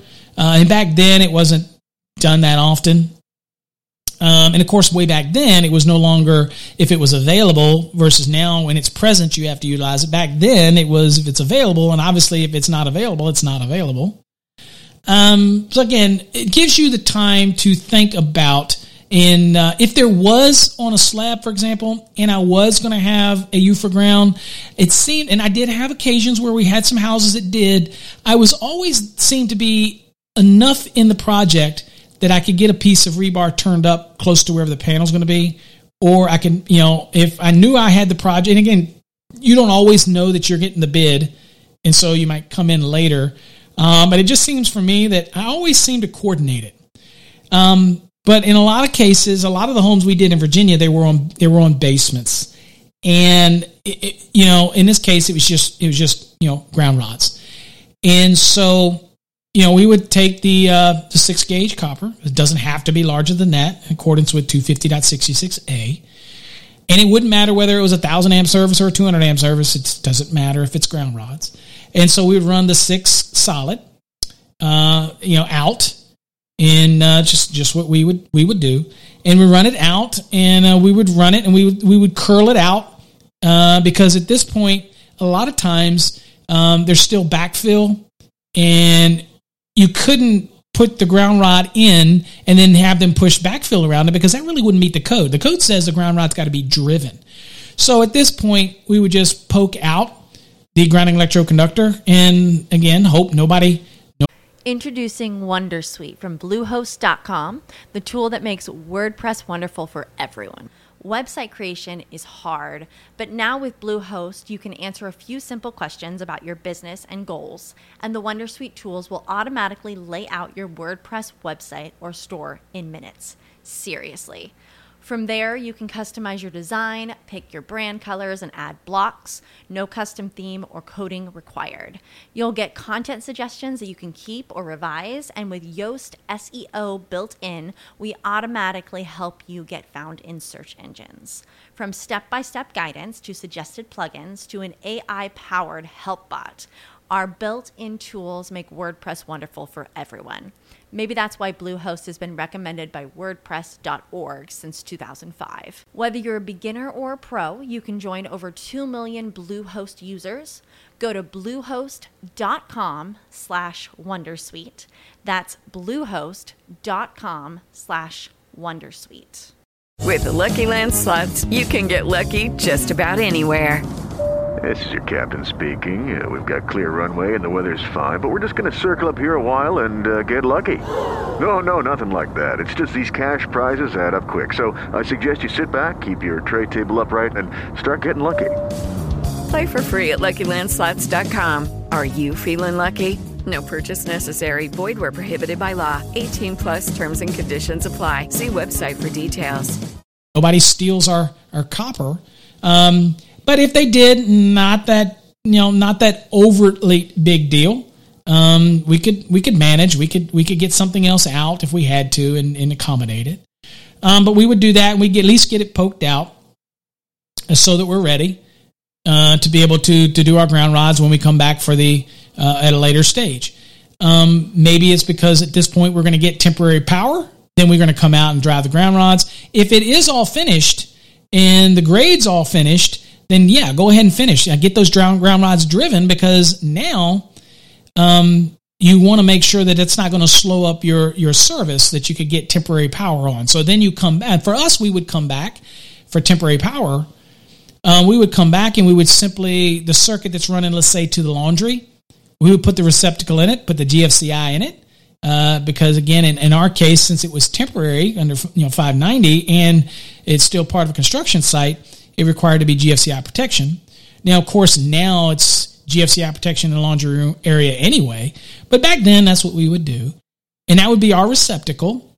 And we put that one breaker in the panel. And it was easy to identify it because we had the sleeve that said laundry circuit on it. So, again, pretty easy to do. And that's a benefit, especially if somebody's going to send a guy out there real quickly to get it ready for the temporary service. Then that's a great thing. Or temporary power into the house, or getting power at least onto the house type of scenario before we trim it out. Okay. Everywhere's different. So I'm just giving you kind of some of the things that we would run into. But if that's the case, then you need to have your grounding electrode system in place. Okay. So and it does save you an additional trip to the site. So if you can get those ground rods driven, get them driven and finish up your grounding electrode system. The reason I say that, because there's some people that rough in and they don't even have the service entrance cable in yet, or the service entrance conductor. They don't have that in yet. They have just the connector poked out. They don't even have the meter on yet, right? They just have the wire stuck out. Again, your area is going to be different. Your timing is going to be different. The contractor's timing, you might be in a subdivision where you're very intimate. You're working in that subdivision almost every day. And maybe they don't even have all the siding on yet. So you obviously can't, put the meter on or something. So it could come in phases. So just be prepared to do it in phases. So I'm just kind of giving you, some ideas. I tried to get as much complete as I could, so that if I had to come back and make a quick trip, for example, to put a breaker in to power a receptacle on site so that the carpenters could start, because then the temporary is gone, or maybe you did this on the generator and now the sheetrocked, you're not ready to trim it out yet, but now they're going to start putting cabinets in everywhere, or the trim people need to get to work, and now your contractor's griping because, look, I need to get power on. Okay, so I might come in there and, the meter gets put up, the grounding all's done, and I might I'm not ready to trim it out yet, but I'm going to put a breaker in and I'm going to trim out that one receptacle, let's say, that's feeding the laundry receptacle. And now they've got power they can plug into and do what they need to do, and it buys me a little time so that I get some of the other stuff, people out of my way. I should say that. I don't want to work over people, right? As an electrician, be honest with you, I always like to be the last guy in when it comes to the rough in, and I like to be the last guy in trade in when it comes to the finish, because it seems to me that when I'm the first guy in, the duct guys or the plumbing guys potentially damage my wire or damage something of mine, and I just prefer to have them have theirs in it. I'm not going to say that they're more brutal, but again, I just rather be the last guy in, to be honest with you. That's just me. You do whatever you do, and sometimes the timing doesn't dictate that. You got to do what you got to do. But that's me. I like to be the last guy in. I like to be the last guy in when it comes to the trim out, so that I can get in. Everybody's out of the way. I can hang my ceiling fans, my luminaires, put all my switches, receptacles in, breakers in, trim that panel out. And that's the way I like it. Everybody's different, but that was me. Other pet peeves. So now we kind of move through the rough end, trimming out, panel, grounding, get everything done. Now we come back, usually can be 3, 4, 5 weeks later maybe, and they call you, and then you've got your temporary power in, or you put the power in for them so they can do their thing. Now they say, the general contractor says, okay, I'm ready for you to trim it out. All right. I usually ask them, I'll say, okay, what stage are the other trades at? They'll say, well, the plumbers are done. Mechanical guys are pretty much not going to be in your way. But I want them pretty much done because, again, I got to make my connections up to air handlers and all this kind of stuff. So I'll ask, is the outside AC unit set? They go, yes, it's set and all this. So I kind of know what I got to do with my disconnect and flex and all this kind of stuff. So just questions you ask. I don't want to make multiple trips. I want to get it done. So, if you have a good relationship with the contractor general, which you should always strive to have a good relationship, don't have an adverse relationship with it. Always try to get along. You don't want to come across as a pushover. You don't want to come across as too pushy. But again, you want to be very professional. Treat it professional. That goes a long way to your look. So again, shirts and your logos and the way you carry yourself and the way you interact, and you don't play around on the site. You don't shoot wire nuts all over this job site. It's a job. Treat it as a job. You can have fun. You can have a lot of passion, but treat it as a job. It's a profession. We need to keep it noble. You can let the guys play around on the commercial, but residential guys, again, we get a lot of flack, but keep it professional. Take pride in it. Jay Grunberg is a great example of that. Does nothing primarily but his residential stuff. It's true professional. I love having him on my Electrician Live show, but a true professional, and he treats it as such. It's a profession. Be very proud of it. So at any rate, I will qualify with the contractor that I'm ready. Maybe it's a set time that we have in our schedule. Jay likes to schedule things out. But again, I would make a call and say, and they say, hey, we're ready. And I'd say, are you ready? They go, yes, we're ready, Paul. I would come in, and that's the same kind of concept on a trim out that I would use on the rough end. I'd go in and I'd do my walk around, but together, me and my helper at this point, we would carry in our receptacles, carry in our switches, carry in all the stuff that we need for that day. Maybe this first day we're going to do all receptacles, all switches, and maybe the next day we're going to hang luminaires. But I'd get in there first, and when we get in there, and if we know that we're going to hang luminaires on the second day, I would not bring them in on the first day simply because I didn't want anything to walk off the site. Now, I'm not saying you can't trust your site, or maybe it can't be locked up or something like that. Or personally, I did not take luminaires until it was the day I was hanging luminaires or ceiling fans. That was just me. You do whatever you want. In the first day, for example, we're going to do cut-ins and all this, put in all the switches and nail and covers and everything like that. I would go out and we go in with receptacles, and I would start on the first floor, and my helper would start on the second floor, or vice versa. And we would go from room to room, and we would literally walk around the room and drop a receptacle. I mean, they're ribbed. They're pretty sturdy. We drop a receptacle everywhere. The receptacle. Now, here's something that we did, just so you know. I used to have those painter aprons, the front where, the ones that just hold the nails. Well, supposed to hold the nails. We'd get them for free or very cheap at the supply house. Personally, when I do a trim out, I'd always have two of them. One on the front, they both are tied around me, but I'd have one on my back, around backwards, and I'd have one around front, right? Now, in the front, I'd have just as many receptacles that I could jam in the front. And in the back, I would have receptacles in the back. And from reaching around the left side, I would have single poles. And around the right side, I'd have 3-ways. Okay, that's just me. You do it differently. But when I would tie those on, it's kind of what I would do as a trim out. And I can't say I did it religiously, but I always used the apron. And I had a spare apron. Now, sometimes people can get even bigger ones that hold a lot more. But anyway, I would fill it up with, a certain number of receptacles and that type of thing. And my helpers used to fill up both of the front with receptacles. And then he would fill up the back with receptacles because he said I can always just carry a box of switches around with him, single poles, right, in his hand. Okay, no problem. But I would go around the room and I would drop receptacles so that I would go around in a quick wave and I'd have a receptacle laying by every receptacle box around the room. And at the switches, I would, put switch. Now, I can't say that I always drop the switches. What I would do with switches is I would real quickly pull the wire out of the box and I would identify what kind of switch it is. And I would just pull one of the wires and I'd take one of the dog ear loops from the switch and I would put the switch, feed it over it and then just bend it up to its closed loop and it just hang there. So the switch is hanging there to be cut in, right? That's kind of what I would do. And if it's a 3-way, I had a 3-way box in my hand, then I would hang a 3-way on it because you can obviously tell what's a 3-way, so the black, red, and white or whatnot. So I would, hang it up, and then I would go to the next room, and I would literally lay everything out first. The reason I would do that is because then I want to take that apron off, right, so that then I could put on a different apron. And these are cheap, mind you. And I had a box, be honest with you, I had a box with these aprons that already kind of had wire nuts in them and things like that. Then I would tie that on, and then I would go around. I'd have my should be all wire nutted by now, be honest with you. It should already be done when you did the, rough end. But I would always have a box, with me just in case I needed them.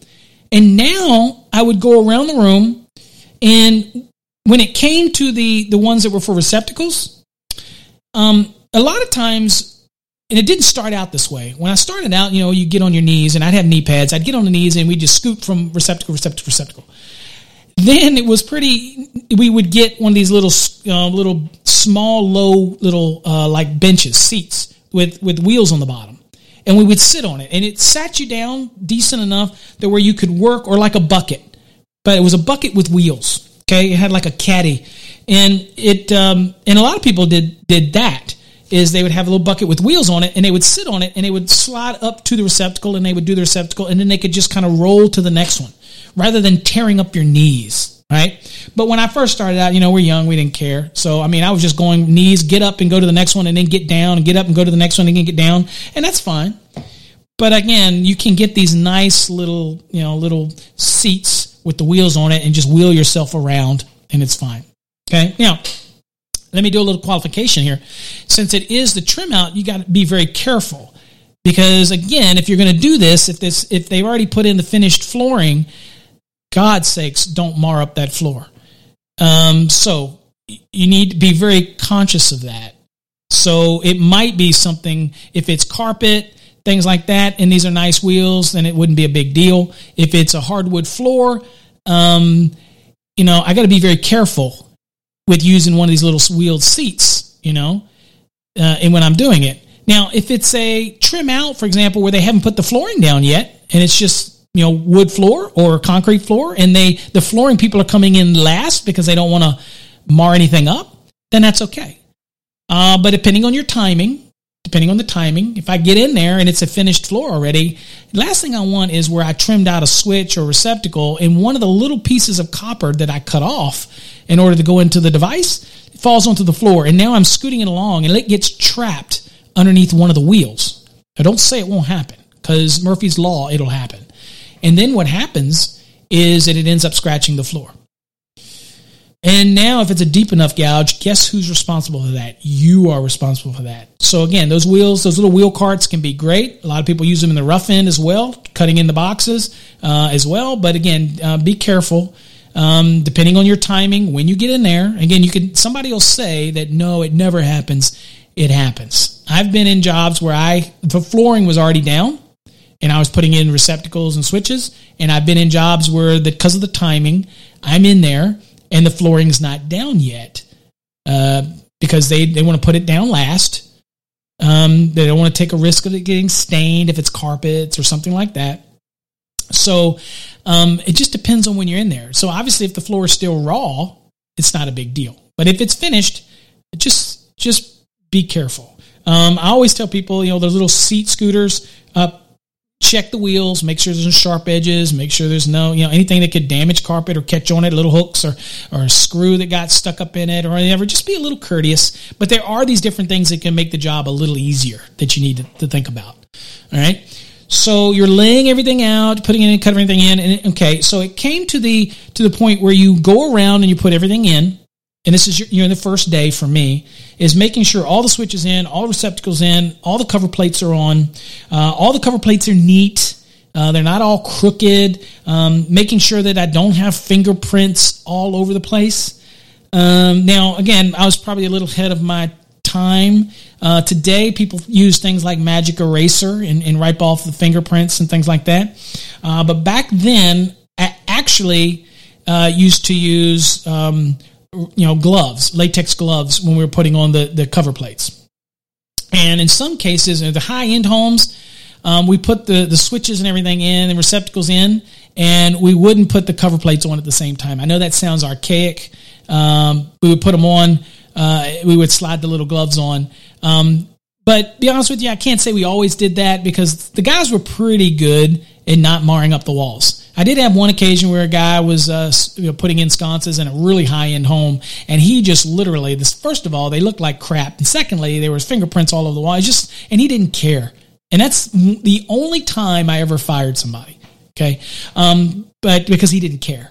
But other than that, you'll pick up your own rule. You can be, you can put these on without getting fingerprints everywhere, and if you can, just make sure that you wipe them off. But I did hear that Magic Eraser, that you can buy them in bulk at the Costco's. You can get about 10 of them in there. Give them to your electrician, and every time they put something in it, they see, put fingerprints on the wall. Just run the Magic Eraser lightly around it, and it'll get rid of those fingerprints. Okay, but just again, be good stewards. Again, people are paying good money for this house. They're paying you to do it. It's not their responsibility to clean up after you. Which takes me to another thing. Whether you're in the rough in or you're in the trim out, after every day's work, clean up your mess. Don't leave it for somebody else, okay? Clean your job, all right? Keep it clean. All right, so we put all the covers on and everything. So at that point, the next day was devoted to putting in luminaires, bar lights, sconces, things like that.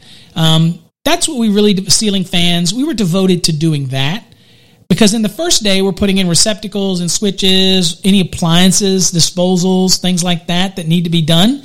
We're doing all of those things. Depending on the size of the house, it might be 2 days to trim out, it might be 3 days to trim out. Because you're going to have to cut in your receptacles outside, depending on how due diligent you are, whether or not you just poke the NMB out or you actually cut those boxes out ahead of time, because if you put a box there, the siding people probably cut it out, or the brick people, obviously, you poked it out and put a box on it so that they could actually brick around it. But if you were lazy and you just stubbed out the wire, then you're going to end up having to cut that out or chisel that out or roto zip out the box. And then you run the risk of damage your NMB. So you have to think a little bit. But all those things take time, and I'm not here to tell you that there's a perfect way to do it, but we try to get as much of that stuff done on the first day of our our trim out, so that we could save the ceiling fans, luminaires, all of that final stuff for the second day.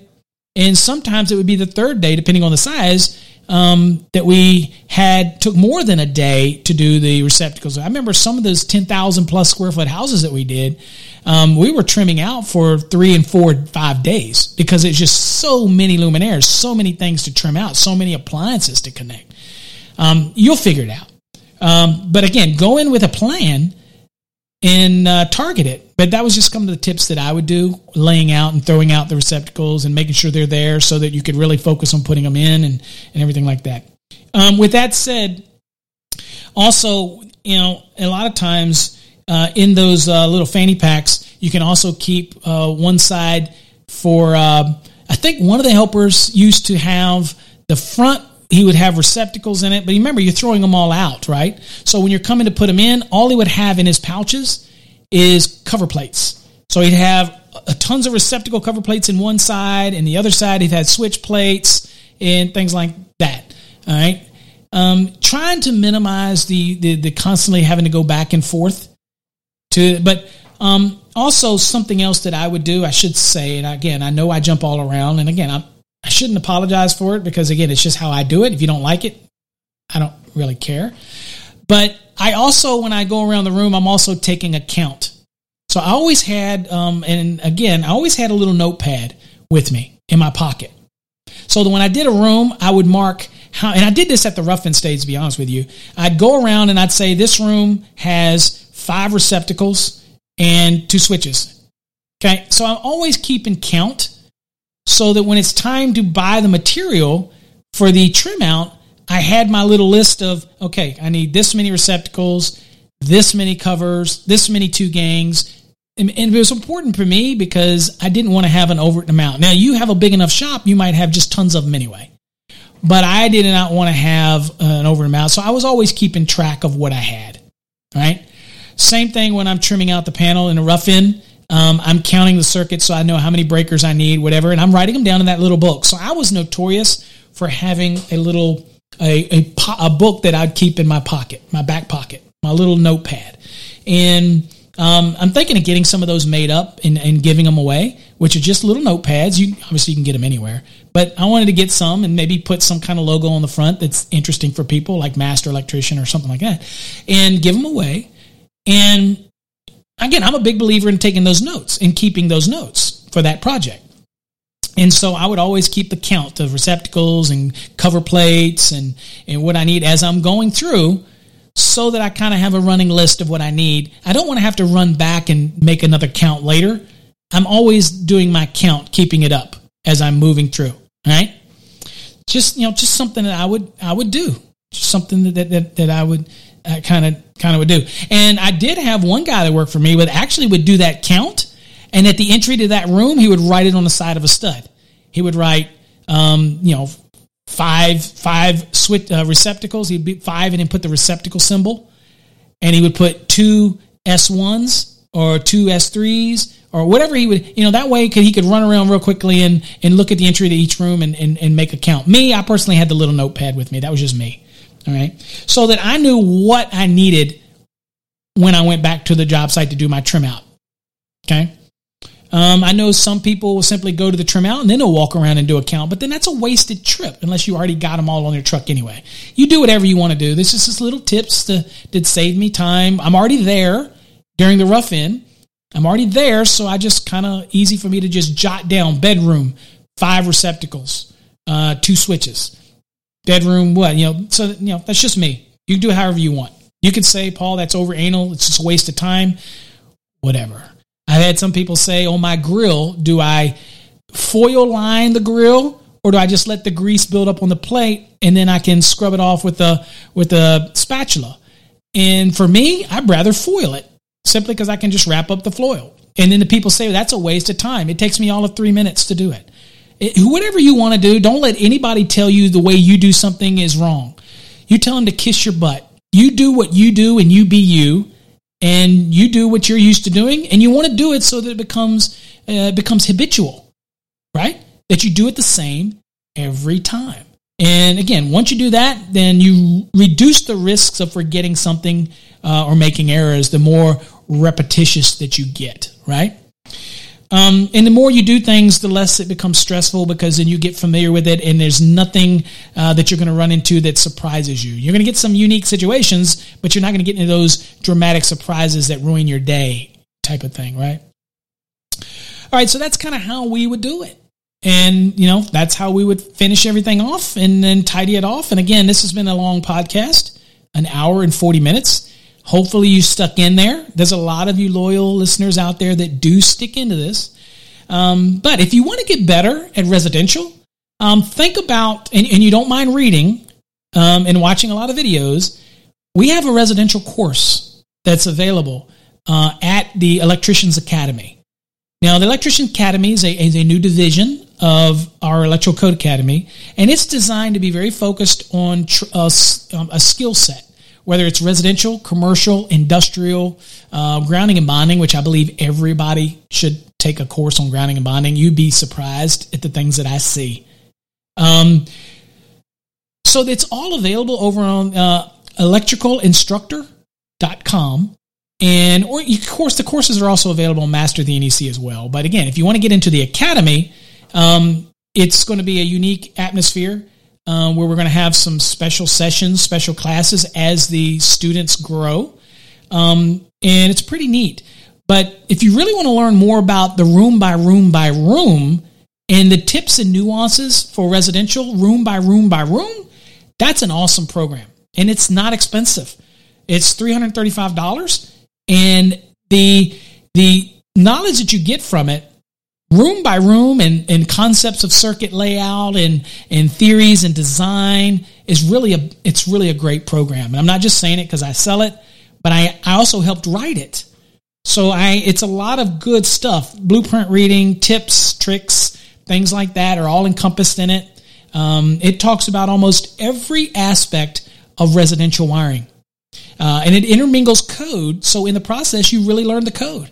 And you really need to know the code. It's minimum safety standards, so it's an awesome program. We hope you'll look into it and give it a look. Again, it's over on electricalinstructor.com as well as masterthenec.com. So I want to thank you folks for listening to today's show. Hopefully you got something out of it. Until next time, folks, stay safe, be safe, and God bless.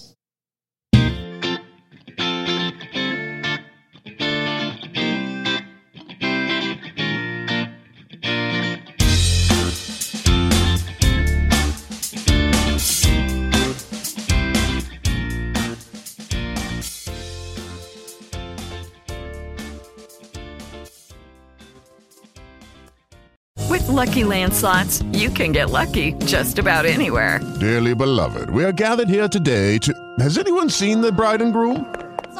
Sorry, we're here. We were getting lucky in the limo and we lost track of time. No, Lucky Land Casino, with cash prizes that add up quicker than a guest registry. In that case, I pronounce you lucky. Play for free at LuckyLandSlots.com. Daily bonuses are waiting. No purchase necessary. Void where prohibited by law. 18+. Terms and conditions apply. See website for details. With Lucky Land Slots, you can get lucky just about anywhere. This is your captain speaking. We've got clear runway and the weather's fine, but we're just going to circle up here a while and get lucky. No, nothing like that. It's just these cash prizes add up quick. So I suggest you sit back, keep your tray table upright, and start getting lucky. Play for free at LuckyLandSlots.com. Are you feeling lucky? No purchase necessary. Void where prohibited by law. 18+ terms and conditions apply. See website for details.